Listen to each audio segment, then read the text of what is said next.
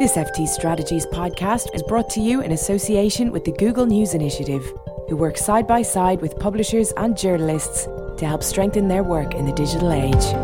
Any organisation attempting to put their journalism or content behind a paywall will learn many things in the process. Chiefly among them, that willingness to pay and commitment or ability to pay are two very different things. Globally, news publishers are tackling this and other cultural, structural, technological challenges in different ways. In Uganda, our publisher this week charts a course towards reader revenue with a growing youth audience. In this series, we look at the defining moments faced by leaders in news publishing and unpack the strategies adopted and capabilities built in order to continue delivering and sustaining journalism in the digital age. I'm Aled John, and this is The Turning Point by FT Strategies. Hello and welcome to The Turning Point by FT Strategies. I'm Aled John. This week, we welcome a publisher from Uganda. Barbara Kaija is the editor-in-chief of Uganda's largest media house, the New Vision Printing and Publishing Company. She joined the company 30 years ago and worked her way up to become editor-in-chief in 2010. Barbara and her team participated in our Digital Revenue Launchpad program, delivered in partnership with the Google News Initiative, from where I'm delighted to welcome Eero Kohonen, lead of partnerships and ecosystem strategy. Eero has more than 20 years of experience in strategy and ops, partnerships and more besides in the media industry, and has been at Google since 2012, since when profound change has happened. Welcome to you both. Thank you. Thank you. Barbara, I'm going to come to you first. If you could, as we do on every episode, set the scene and tell us a little bit about New Vision and the history of the brand over the last 10 to 20 years. New Vision Printing and Publishing Company, as we call it Vision Group in short. Vision Group is the largest media company in Uganda, and we own 2 newspapers, 6 TV stations, 7 radio stations, websites, and magazines.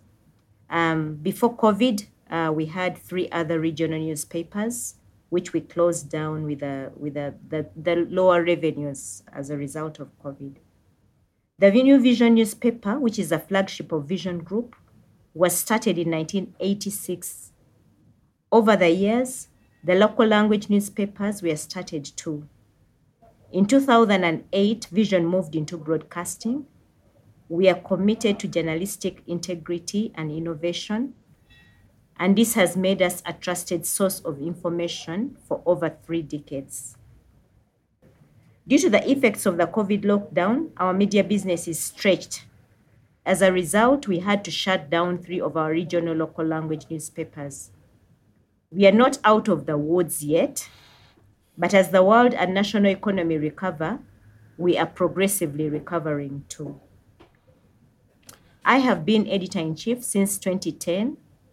Before that, I joined Vision Group as a sub-editor trainee 30 years ago, and I rose through the rank as deputy features editor, deputy editor-in-chief, and now editor-in-chief. I work with a team of professionals in the different platforms, and I'm just privileged to be the boss. I bet. A huge amount of change over the last 10, 20 years, Barbara. Very difficult to ask you, but if you could try and distill, I think, some of the major changes and how potentially the role of digital has evolved New Vision's journey over that period would be very helpful and super interesting for our audience. In the 1990s, maybe around 1999, we would just duplicate everything we did in print. We had a website, and the newspaper was just a duplicate of print. So we would put out whatever content we gathered. We also had a site which we called Enter Uganda, and it was mostly a tourism site. After some time, it closed, I think because there was a disagreement with the partner we had partnered with at that particular time. It's been a long journey, but to cut the long journey short, 2019 May, we restructured our operations and reorganized our workflow to integrate the teams so that the newspaper, TV, radio, and digital team would work as one operation while placing digital at the core of the strategy. The teams now sit together, we plan together, we do joint deployments, but it is still a long journey. I would say we are only halfway there. I would actually score us maybe just about 50%. The journey, it is still a long journey that we are on. On the human resource side, we have had to start thinking of how do we serve digital better. To offer us the oversight role, a technology committee of the board was formed, and this oversees digital as well. Also, a cross-platform project was formed to fast-track the digital projects. Actually, this was formed when we began engaging with the FT strategies and Google. That's when we formed that project committee. The teams meet once a week to discuss and update on digital initiatives across the company. We have actively sought to equip our human resource to serve the digital audiences. Over the last 2 years, many of our editors, reporters, and producers have benefited from courses on digital sponsored by well-meaning partners like One IFRA and the Financial Times and Google, and also News 24 in South Africa. You say you're 50% of the way there, Barbara. I think that's probably a lot further ahead than many organisations, both Google and FT Strategies, have supported. So congratulations there. And also the fact that you're not just focusing on print to digital, but you're folding in multiple operations around broadcast, TV and radio in particular. I wonder if you can expand a little bit upon the process of evolving your broadcast and digital operations together, because that's not an easy task, especially one in an organisation with multiple news outputs, being a multi-channel group. If you can speak to the specifics, I think, of the steps you took to identify a digital first goal and look to bring in broadcast and other types of outputs. The 50% is my gauge. It could be lower if it was done by an independent person. Maybe it feels like we've done a lot and maybe it isn't. But it all started with getting everybody on board. It's taken us a long time convincing first management, convincing the board, convincing the editors and the journalists. That alone sounds like a lot of years and a lot of time trying to get everybody to accept that we need to go this way, especially because digital only contributes 2% of our revenue.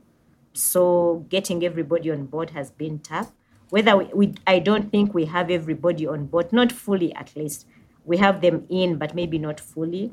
So what we now did was we got the editors to begin planning together with the basic of the morning and evening conferences, them planning together, knowing what the news items are going to be and what we have on the calendar for coverage, knowing what our features are going to be, and determining what is going to go where, who takes priority on what. Of course, on paper, it is digital first. In practice, it is not always the case. And that's why we're trying to work on a CMS, an integrated CMS that brings everybody together, so that at least on the CMS, we can be able to see what everybody is doing and determine what we put out first and what we put out on what platform. But I would say that we've made a lot of progress. When it comes to the planning meetings, we make sure that the different producers take turns. We did change our digital, our traditional names, like editors became producers, and that was basically to get people to think beyond print. So we do get the producers to chair the meetings and to take charge of a particular day so that they can be able to plan for all the platforms. So apart from the content, we've had this very long journey on the technology. In 2020, we started building an in-house CMS. It's difficult. It's been very, very slow. The digital part of the CMS works well. The print part is not yet completely functional, and we hope that we can grow it to bring in the print and the radio. Of course, if we had all the revenues, probably the best thing would have been to buy something that is already done. But we are just growing it step by step, and it is frustratingly slow. But cost was a major consideration here. Still on the technology part, we are researching on the possibilities of buying an option that automates print layout so that we can free some of the sub-editors to be able to support digital. That is because it will be a saving on human resource and they will be able to make better use of them on digital. We know the options are there, but the costs are a bit prohibitive for a media company, for our media company. So we're trying to work on that. We're also researching smart paywall capabilities to see if we can be able to manage to set up the wall. We've actually not yet set out our paywall yet. And a lot of it has to do with the transition we are going through. It's a transition. We are convinced we want to do it, but it's a long journey and the resources are a limitation. The New Vision story, I guess, is a bit typical of many media houses in Africa, but we're not giving up on it. We are continuing to do the research and the preparation. Fantastic. We'll come on to a few things that you touched on in a moment, specifically interested around the commercial imperative, given you said 2% is where digital revenues sit, but also, I guess, some of the specifics that you were hoping to achieve on the program you participated in with FT Strategies and the Google News Initiative. That was Digital Revenue Launchpad. We'll come to that in a moment. Let me bring in Eero for a moment. I'd love Eero to, if you can, to reflect on what you've heard from Barbara there. Would you say the experience that her organisation has gone through is typical or atypical of the transformation that many, in your experience, have gone through? Well, I'm not sure about typical in that sense, but like looking, for example, the market, I actually did some searches, like looking that Uganda has like a extremely young population, which like the partners I used to work don't have. Like if I'm not wrong, the median age is something like 16 years in Uganda, like whereas in my home of origin is like 43 years. So there is already a huge difference, like how the publishers are addressing, and Barbara definitely addressed things are related to the infrastructure and also the population in general, that how to deliver through digital channels, what is the readiness of paying, and how to make money in the environment. So that 2% number Barbara mentioned sounds familiar to me some times ago, like when the digital transformation started in the European publishers. Equally, the very low number of ad revenue, digital ad revenue, was always kind of neglected, that this is too small to be even on our board table discussion. But like now, after 25 years, we are here where that number is extremely high, and plus there is also the digital consumer revenues on there. So in a way, similar journey, but I have to say that Barbara is also working in an environment which is different than my personal experience. So she's definitely has a lot of to teach me and many others here in other parts of the world. Yeah, you touched at our event a few weeks ago, Barbara, which it was fantastic to see you at and host you on a panel. You touched on the willingness to pay piece. So 2% is the current number of digital revenues, but it'd be great if we could take a step back to look at, I guess, Uganda as a market that your organisation serves with journalism and different forms of content through different channels. We speak to many publishers all around the world, all of whom have different experiences with their customers' willingness to pay, and their maturity in monetizing their journalism varies greatly depending on the markets they exist in. Where would you say Uganda is in the spectrum of maturity to pay for journalism as a product? You say you haven't yet launched a paywall product yet, but what are you anticipating from the market when and if you do take your product to market? With the digital revenue launchpad project, the FT and Google supported us to do a survey on the willingness to pay. And the score was quite high. The score was, I think, 76. It was above 70. So 70% of the people who were surveyed said, more than 70% said they were willing to pay, which was a good surprise for us. But I think willingness to pay and ability to pay are two different things. Of course, we shall use that high figure and launch the paywall as soon as we are ready. But the reason I wanted to point that out is because we also know that the average Ugandan, more than 70% of our population, earn less than $3 a day. And if it's a point of survival and a point of buying content, we're not quite sure what they'll come up with. But if we break it down in small micro payments, probably, and create a situation where they can pay for single stories rather than taking on a long-term subscription, it is possible. It's possible we could be able to get to grow that digital revenue quite fast. Still, it's an experiment we can only know once we start. I'm actually keen to see how it turns up. Also, our audience showed that they were very much interested in business, content related to business and agriculture. Now, this is livelihood. They're interested in livelihood. So it will mean that we'll have to think of what would make them pay. Maybe if they think they're going to get a benefit out of it, like education, livelihood, probably they'll be able to pay for that. So that's an experiment that we'll do and see how it goes. For our audience sake, Barbara, can you talk us through the steps you're doing to assess that? So you took part in the Digital Revenue Launchpad, and that helped you assess, among a number of things, interest in a paid-for proposition. How have you now gone about developing that proposition with the aim to launch it at some point? So our digital radar revenue journey started about 5 months ago with the Financial Times strategies and the FT strategies and Google initiative. It started about 5 months ago. We put together a cross-platform team, a cross-function team, to be able to work with FT and Google initiative. The FT strategy team supported us to think through and to plan for the digital revenue project. They exposed our team to industry experts. We had a number of sessions, discussions, discussing best practice in critical areas like audience research, data mining, and technology. In the process, we were learning a lot about our audiences. That is where we actually knew that our audiences are willing to pay. We had never known that.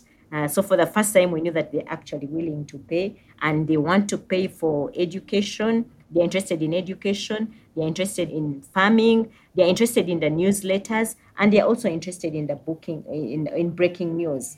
So supported by the team, by the FT strategies, we are able to do that reader survey, and then we moved on to experiments. Using the North Star. The North Star is a tool that the FT Strategies and Google Initiative uses. We were able to come up with experiments. We have so far done 2 experiments. Apart from the survey, we have also done an experiment on the newsletters, and we are using the newsletter for agriculture, for our agriculture products, both online and in print, to push people to the e-paper. And it shows that people are actually reading our newsletters. I don't have the figures because it is still a young experiment. We'll be able to talk about that a bit more when it's matured. We're also using the newsletter on a new product. We do a parliamentary analysis every Saturday. We call it The House. And we are using the newsletter, sending newsletters to the members of parliament and to other people, other politicians. So we'll be able to see what comes out of that. We are still planning some more experiments, and we'll be doing a bit more to be able to see how ready we are for the reader revenue. All this has shown us the weaknesses in our structure, because it points out to you that, well, you're not doing this quite well, you're not doing this quite well. And then in the process of tightening the loopholes, you're getting ready for the reader revenue model. Yeah, and if you don't know, you'll never be able to solve for the challenges, so transparency is best. Eero, if you, again, I guess listening to Barbara, in a really exciting moment in the company's, I guess, journey, perhaps leveraging your own experience in this journey across organizations you've worked with, what would you say are some of the do's and don'ts of taking these steps towards launching a paid-for model or heading towards a reader-first revenue model? Yeah, I think I've been working with some partners and occasionally asking their experiences, what were the things that really kind of changed the direction. And Barbara, mentioned already here a couple times, the North Star concept. Many of the publishers who have really been successful and in the digital revenues, they have laid down the kind of what is their objective, what is the necessary digital revenues that they can call that they are sustainable if the print doesn't anymore survive. So they are kind of driving towards a position that they know that even without the very important print at the moment, but even without that, they could survive. It's kind of a number one, and I think Barbara is definitely setting that element. The other thing is I've been talking about culture in many occasions. The culture is like a broad word, but if splitting it down for a story, is that most of the publishers I've seen working pretty well, they have, I'm not sure is it the right word, but democratized the access to data inside the organization. So basically structured the consumer data, understanding better the user, segmenting it, and then sharing that information not only with the business organization. When I started at publisher organization quite a while ago, there was a clearly kind of the journalistic organization, editorial department. They didn't use so much the consumer data that was available in the business organization. But nowadays, that is really shared across the org in the publisher side. And that's really important, because what I've heard from some publishers that it's really interesting how the journalists are actually hungry for the data. They want to see how the articles are working, how people are not only reading, but do they help to get new subscribers and so forth. So there is a whole organization is feeling the ownership of the digital revenues, at least the digital consumer revenues. And I think good example is from the cultural point of view that publishers do it in different ways. There are the traditional ways of you have a business org, you have journalists, you have techies, but there are also publishers who say that they basically have two types of persons in the organization. They have journalists and they have software developers, which tells how important the role of tech and how important the tech skills inside the organization are to actually drive the consumer revenues.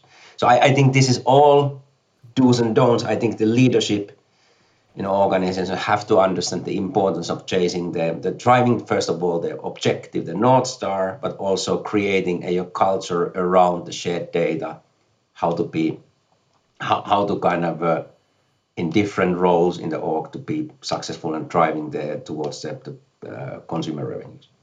I think don'ts, you never should forget the kind of the exhaust the pipeline. So you should always try to see that which are the audiences and you are not properly covering, which are the audiences you're not at all covering, because this is multi-audience game. There is not just one audience you try to achieve. You might want to go outside of your traditional geographic area, or you might like to get a different demographic in general. So you always need to have a view, how do you reach the next audience segment to be your user and hopefully later on your paying consumer.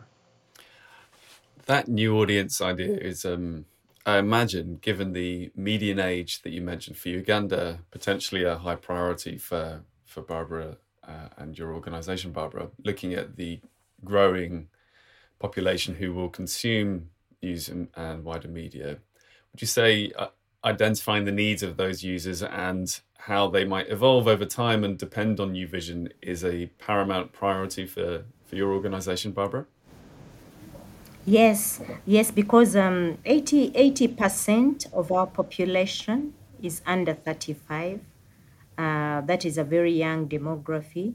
And of course, when we did the survey with your support, with the FT and Google Initiative support, we noticed that still the people who responded were a young demography.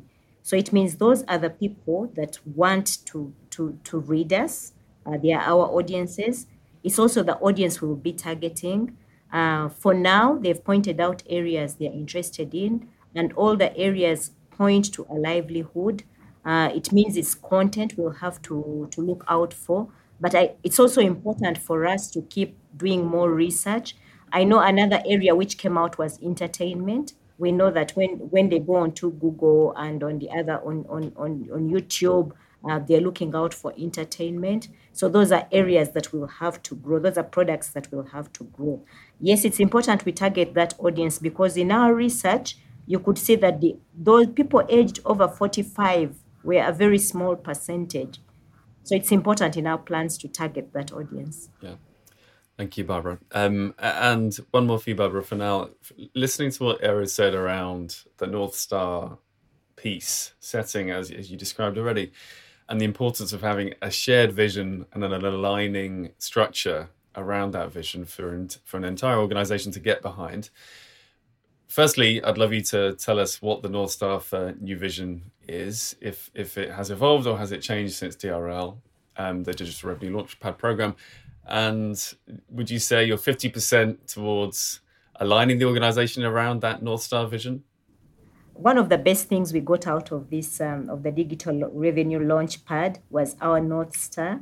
And we're setting out to be the most trusted source of content in Uganda, offering valuable audience-oriented experiences that advance society with 15,000 subscribers, that is paying subscribers, and generating 3 billion shillings annually by 2027. That is what we've set out to do.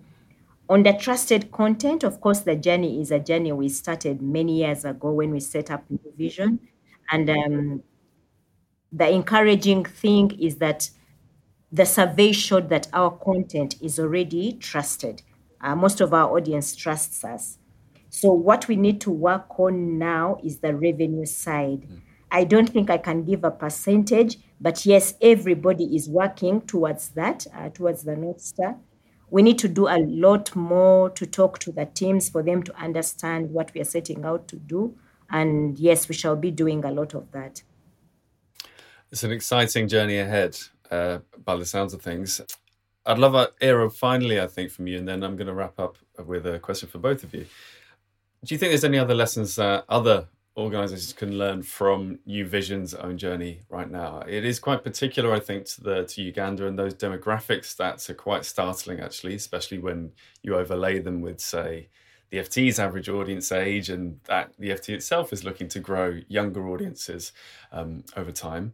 What lessons do you think we can learn from the work that Barbara is doing at this quite exciting moment for New Vision? It's definitely, I think Barbara mentioned often experimentation, and like many organizations do it, but like the details that were mentioned earlier, like the willingness to pay and ability to pay, there's a mismatch. And the experimentation is aiming towards the content, the kind of a service that New Vision is trying to deliver to their readers and potential new segments is super important. Like, is it essential for them? Because in markets with a stronger economies and stronger personal economies of the segments, like there, the people have to really define that, is this essential for me? Does it help my life? Does it help my business? Does it help my, as Barbara mentioned, my farming? Like, so I think that's a really important thing to learn from others should look what Barbara is doing and try to kind of see that, are they aiming there? Are they targeting the audiences with very essential and crucial information? And I'm not saying it's easy for anyone in any market to get the consumer revenues. There's a huge competition, but I think there is an extra layer of complexity, which probably is a great piece. I think we should hear about from Barbara a couple of years later, because it's like a massively young population, that how they start kind of subscribing and paying for the digital services. I'm really keen to hear more, because it seems to be a great future opportunity for them as well. And many, if not most, of the organizations are really struggling with the young audiences in all over the world to get them subscribed news. Yep, completely agree. And many big legacy organizations will have been targeting students and younger people broadly with exactly the aims that you've described in mind, Eero, which is let's get them now, build trust with this audience so that we can build relationships with them over the longer term. But the interesting and exciting thing is the habits are changing so dramatically, both in terms of who they consume content from or news and journalism, but also how, through what platforms and channels. Barbara, I guess, are you excited about the next few years of experimentation and things to achieve for New Vision? It sounds like you're at an incredibly important and exciting moment. Yes, it is. It's a very exciting moment. One exciting thing is we now together on board. We needed a buy-in from all the stakeholders. And I don't think it's an exaggeration to say that it has taken us years. We now have managed to get management, the board, the editors, the journalists on board. But of course, not everybody is completely in. To move faster, we need everybody in. So sessions like this help us, partnerships like this, help us to invest in mindset change for all our teams. And that will help us to stop thinking just print or just TV or just radio, but to think more of multimedia, but also to think digital first. So yes, it's exciting. We still have a lot of work to do, but it's very exciting. And if I was to say to anybody anything, I would say it helps to walk the journey with somebody who has moved ahead of you. We would never have known that we are ready for this journey if we didn't actually get into partnership with FT and Google initiatives. This partnership has helped us to see our weaknesses, and there are quite a number of them that we need to tackle on the content side, on the technology side, on the audience side. There are a lot of challenges we still need to address, but at least we know that we are not walking blindly. We've got somebody showing us the North Star, and that is really great. Very glad to hear it, Barbara. Final question to you, Barbara, and this is my favourite one to ask, actually, which is in each show we ask the participating publisher to provide some advice to the younger version of themselves. If you were to look back at Barbara 5-10 years ago and say, these are the key things you should know and key things to do differently, it would be great to understand what you would tell yourself to do differently, looking back. I would say we should have started earlier. We shouldn't have taken so much time arguing about things and saying print would never go and such discussions. I think we should have started earlier. Maybe we should have been a bit more assertive in discussing the issues and more open in discussing the issues. I would say we should have also looked for more partnerships earlier, because we've made some dangerous, we've made some unnecessary, I would say the word unnecessary, we've made some unnecessary investments in technology that we could have avoided if we had got the partnerships earlier. And then it takes a team. You need everybody on the team. You need everybody to understand what you're doing. And you can never communicate on this journey enough. Even when you've said something and communicated and you think people have understood, it's possible they have not, and you just have to keep communicating and communicating more. Barbara Kija and Eero Kohonen, thank you both so much for joining me on this week's episode of The Turning Point. We will be back next week with another edition of the Turning Point podcast, exploring the critical moments news publishers have faced and the new direction they've forged. Don't forget to subscribe to ensure you don't miss out on each new episode. You can find the links on Google, Spotify, iTunes, or of course via the FT Strategies website. And for more strategies and tactics publishers and wider media are adopting to not just survive but thrive, you can subscribe to the FT Strategies newsletter. Our executive producer was Hani Shakes. My name is Aled John. That was The Turning Point. This FT Strategies podcast was brought to you in association with the Google News Initiative, who work side by side with publishers and journalists to help strengthen their work in the digital age.